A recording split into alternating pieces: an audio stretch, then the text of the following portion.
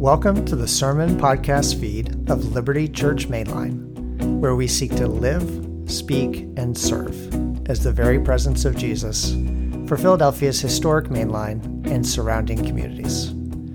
Every week, we look again to the story of the Bible, the lavish grace of God revealed in the life, death, and resurrection of Jesus. If you want to learn more about our church, check out our website, libertymainline.org. Good morning, Liberty Church Mainline. It's good to see you as we gather for worship this Memorial Day weekend. I hope you're enjoying whatever the plans are that you may have. As we continue in our worship service, we are continuing in a series on renewal. And one of the marks of the renewal of God's people and the renewal of the church is an orientation towards others. And so that dovetails well both in our series that we've been doing and also with the focus that the communion is taking this Sunday. And if you'd like to see more about the different missionaries that are supported by the different churches of our communion, you can see in the announcements page that there's a reference to a page on our website. If you go under resources, I believe, it's Global Missions, and you can see there's a variety of videos from people who are serving Jesus all around different countries of the world. So I encourage you, if you want to have something to do this afternoon, those stories are always incredibly encouraging, personally, I find. So with that, I invite you now to turn our attention as we listen to this short passage from God's Word. I invite you to hear the living word of the living God. Acts chapter 13. Now in the church at Antioch, there were prophets and teachers, Barnabas, Simeon, who is called Niger, Lucius of Cyrene, Manaen, a member of the court of Herod the ruler, and Saul. While they were worshiping the Lord and fasting, the Holy Spirit said, "Set apart for me Barnabas and Saul for the work to which I have called them." Then after fasting and praying, they laid their hands on them and sent them off. This is the word of the Lord. Thanks be to God. Let us pray for understanding of this passage. Our Lord and God, we thank and praise you that the Holy Spirit is alive, active, and is present in our midst. The creative spirit that showers so many gifts on human beings is also the one who comes and dwells with us, especially because of the work of Jesus, and prompts us to know you and to love and serve one another and our neighbors. Father, we pray for that Spirit now to give us understanding of this word, to see how you come to us and then send us towards others. We ask this in the name of Jesus. Amen. For about 10 years, we lived in Pennsylvania.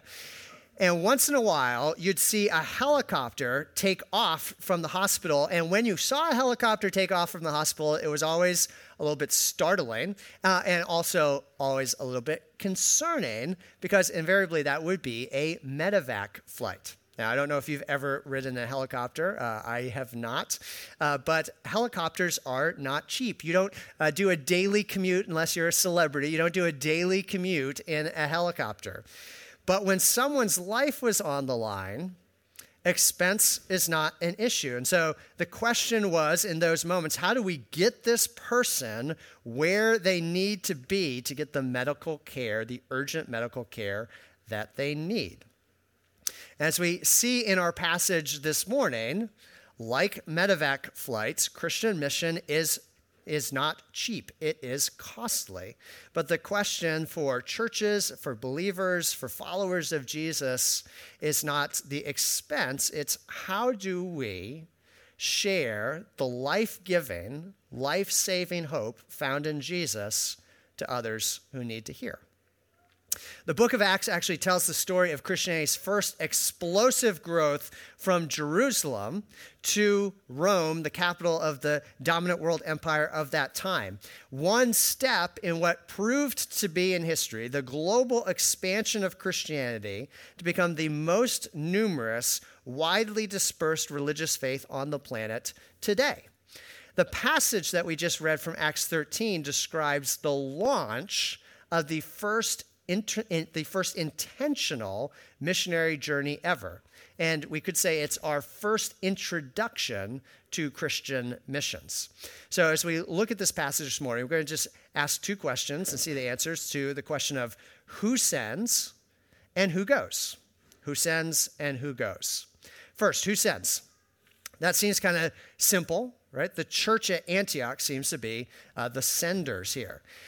But one thing interesting, first of all, the very existence of the church at Antioch is ironic and fascinating. Every account of the life of Jesus ends with the resurrected Jesus giving clear final marching orders to his followers. So Matthew's gospel ends with the well-known instructions where Jesus says, all authority in heaven and on earth has been given to me. Go therefore and make disciples of all nations, baptizing them in the name of the Father, Son, and the Holy Spirit, and teaching them all that I've commanded you. Behold, I am with you always to the end of the age. Luke's gospel, first part of the Luke-Acts combo. Jesus says, repentance and forgiveness of sins shall be proclaimed in my name to all nations. And then Acts starts with Jesus saying, in a passage we saw a couple weeks ago, you will receive the Holy Spirit to empower you so you'll be my witnesses in Jerusalem, Judea, and Samaria, and to the ends of the earth. And then the final line of Mark's gospel is, as if you needed anything clearer and simpler, go into all the world and proclaim the gospel to the whole creation. Seems pretty clear. But if you read the book of Acts, this earliest history of Christianity, you may notice that over the first 12 chapters leading up to this passage, which describes roughly 15 to 20 years after Jesus' death and resurrection, there is no purposeful and intentional and organized Christian mission. Jesus said, go to the ends of the earth, and early on, Christians mostly stayed put in Jerusalem. It's like the internet meme, right? You had one job. Right? The biggest initial geographic and ethnic advances of the gospel actually happen from involuntary movement of people in the face of persecution. And persecution-driven dispersion is why some Christian Jews from Jerusalem actually relocated to Antioch, started telling their neighbors about Jesus, and planted this church of Antioch. Church of Antioch was remarkable in a number of ways. It was potentially the first urban church plant ever to exist. Antioch was the third largest church in the Roman Empire. It was 10 to 20 times the size of Jerusalem. And while it was smaller at 200 to 500,000 people than modern cities in terms of population, ancient cities did not have high rises, police forces, or indoor plumbing. So it would be a difficult place to live in many ways. Antioch was also incredibly diverse. The Roman rulers built Antioch, and they knew that whenever you put people together from different cultures, there's often tension, friction, and then sometimes explosions. So when Antioch was built as a city, not only was there a wall outside of the city to protect it from attackers, there were also actually walls within the city in order to protect the different groups of people from each other. But the confusing thing to onlookers was that these new believers didn't fit these old molds. And so people from every different quarter of the city started coming together and were joining, crossing the walls to worship Jesus together. They weren't this or that ethnicity or culture primarily. They weren't from this neighborhood or that neighborhood. They were some new thing. They were actually called, this is where the word comes from, not from followers of Jesus. They were called Christians. That was actually a label created by other people watching the way that followers of Jesus gathered across divisions. And that diversity was represented in their leadership, which you see in verse 1 here. Saul was from a different city, the city of Tarsus. Barnabas was from the island of Cyprus in the eastern Mediterranean. Niger means black, and Simeon Niger may be a black African, and possibly the same Simon Niger who carried Jesus' cross when he could no longer do so himself. Lucius of Cyrene is from North Africa, from what we think of today as eastern Libya. And Manaen grew up with Herod the Tetrarch. He may have been a young playmate added to the household to help entertain the children. They were from all these vastly different geographical places and different places in the social hierarchy, but they were working together to lead this church that God had called together from all these different backgrounds. So, right, refresher. Jesus says, go. The church mostly stayed put, so God intervened in their circumstances to move his people around, and the result was the church at Antioch. So whether or not we follow the instructions purposefully, God is always at work, moving his people around, gathering them together, and making Jesus known to those around us. The lethargy and the inertia of his people is not able to thwart the purposes and the activity of God. But here in chapter 13, we see for the first time what we think of as traditional Christian missions.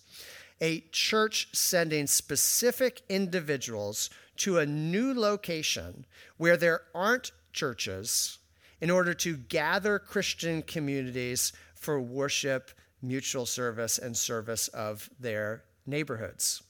Earlier, the Antioch church planters had actually been innovative in preaching Jesus, sharing Jesus to people who weren't Jewish. That was new at the time. And here you actually see them being innovative again in that they are the first local congregation to proactively send someone out in order to help establish other local congregations in places that had not yet heard about Jesus.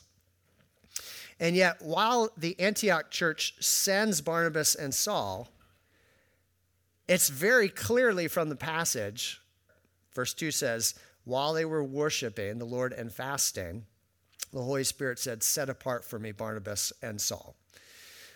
Sure, Antioch sent them, but they were following the leading of the Holy Spirit.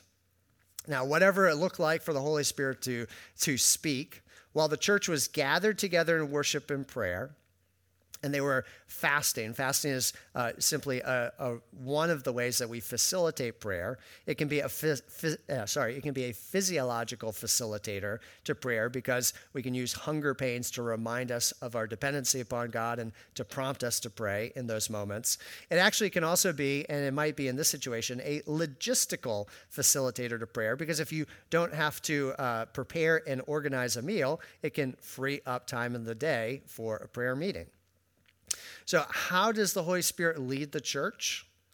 It leads the church as she gathers together and is united together in prayer, seeking God's will and asking for God to provide the resources to follow the Holy Spirit's prompting.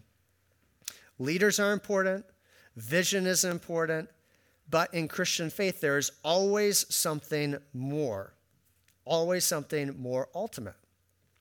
In a recent book, the retired four-star general Stanley McChrystal debunks a series of myths about leadership. And one of those myths that he tries to debunk is that leaders start movements. McChrystal says, not true. Rather, in his words, leadership is this result of the interaction between individuals, the moment, context, and followers. And many times, the biggest common factor is when all of those things happen, leaders choose to lead in response to it. The church of Antioch and her leaders responded ultimately to the leading and to the calling of the Holy Spirit. So that was who sends, but who goes? Saul and Barnabas. We know Saul better as Paul.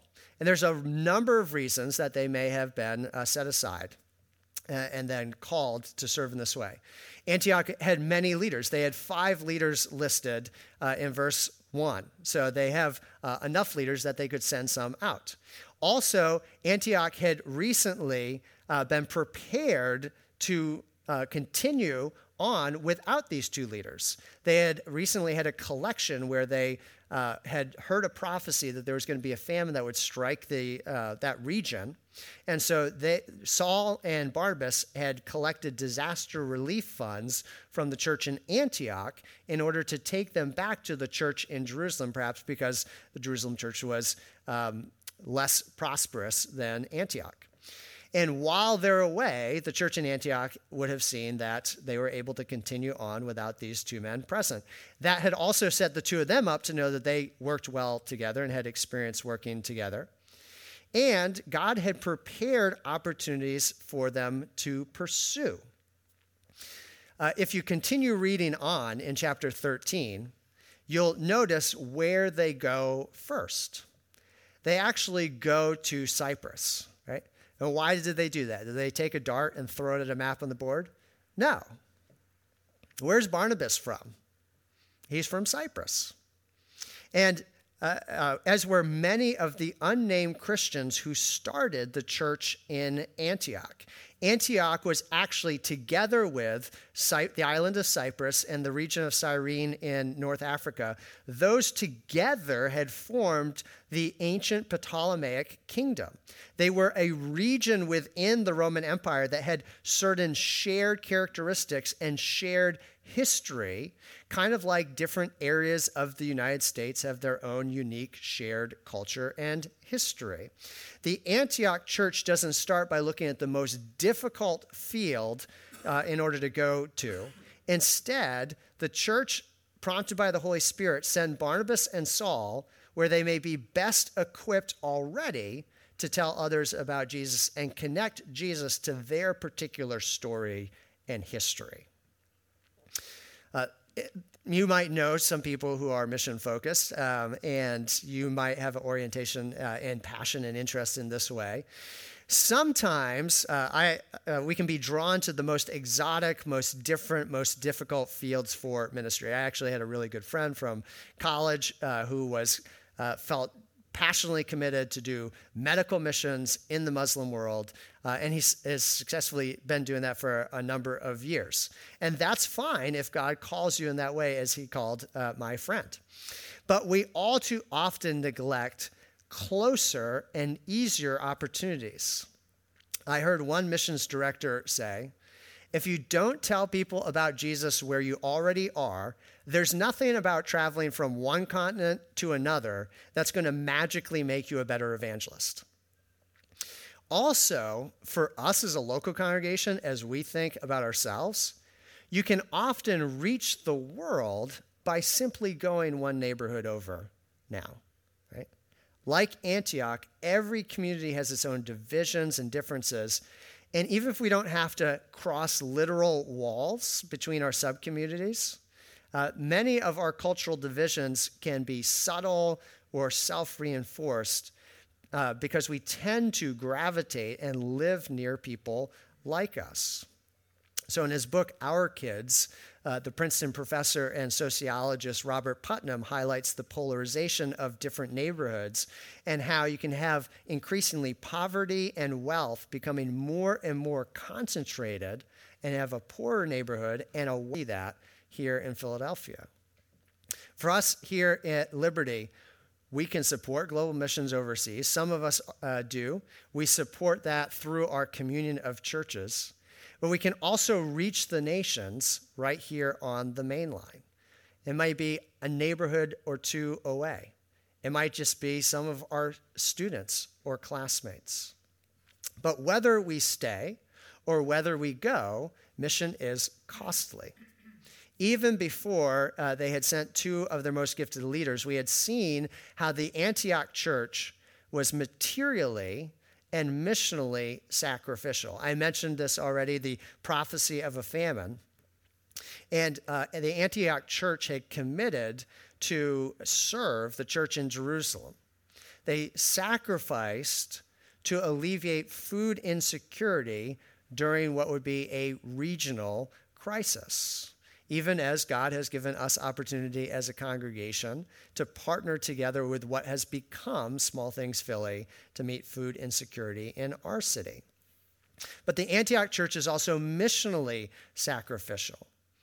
As beneficiaries of Jesus coming to them, the Antioch church willingly released two of their most gifted leaders to do the work of preaching and teaching about Jesus in other places.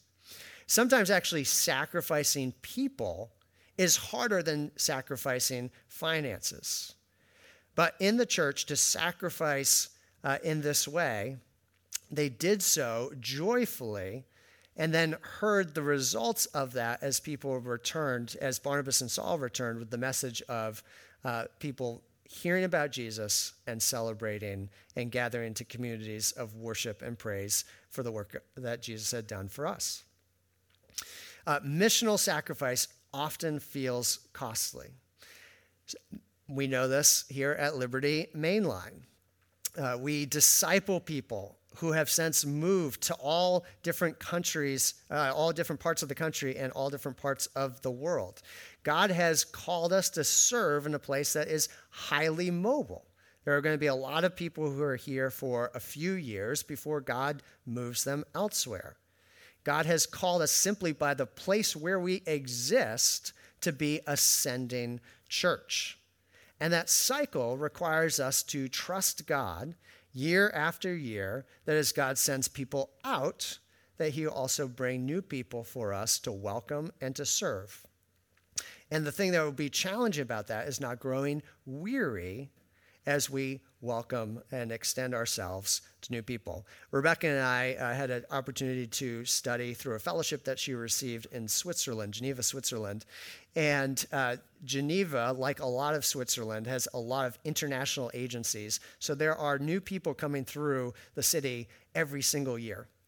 And we realized that after we had spent a year in Switzerland, we had one Swiss family actually invite us to their house. We actually got to know a lot more of the other international people there who were there for a variety of reasons. And it dawned on us that if you live in a place like Geneva, that the new people coming in all the time, it probably gets exhausting, right? To extend hospitality, and then people continue on elsewhere. And yet, God calls us to welcome and love those that he brings into our community. The sending of Paul and Barnabas was costly. It was costly to Paul and Barnabas, who had to uproot their lives. It was costly to the church at Antioch, but it brought joy to those who heard about Jesus because of their travels. And really, they could face that disruption, that discomfort, knowing that all that they were doing was actually reflecting the very heart of God himself. The Bible tells us that just as Antioch was a diverse but unified, the Antioch church was a diverse but unified community of worship and joy, that was actually a little mirror of God himself, who is one God in three persons. And Father, Son, and Spirit together enjoy continual, eternal, mutual love and peace and unity of life and purpose. But God's love is creative. It is expansive. And he made the world and us to enjoy him and one another. But we fall short of that vision, and we see in our divisions, we see in the distortion of his world that we're like cracked mirrors, right? We're like the distorted mirror of a carnival funhouse, right? We have shattered or distorted the peace and the beauty that we were created to reflect. And in response, God himself is a sending God.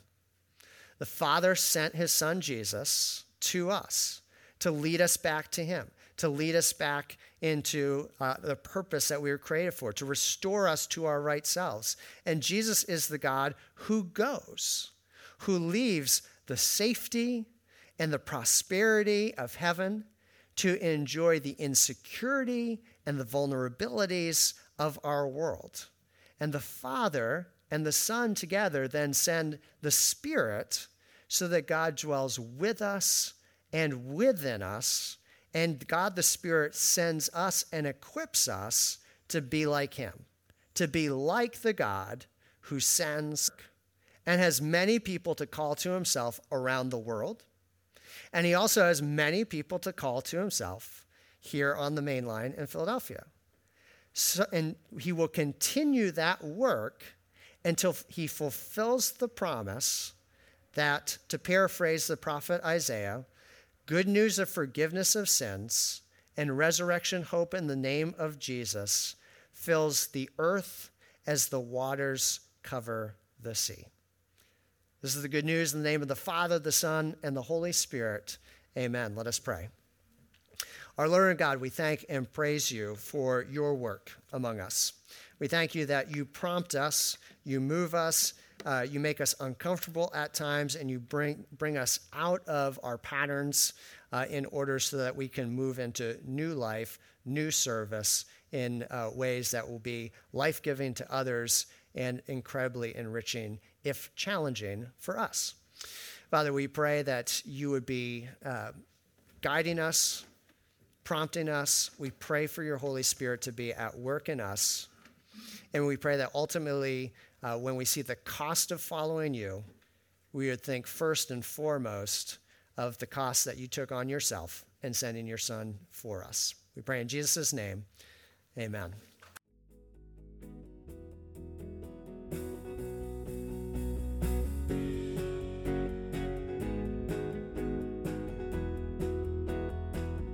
Hey, thanks for listening. We hope that either through or in spite of the human messenger, you heard the gracious invitation of God to the abundant life of love and service found in the transforming person and work of Jesus. If you've been encouraged by this podcast, please take a moment to rate, review, or subscribe. And if you'd like to learn more about our church, check us out at libertymainline.org.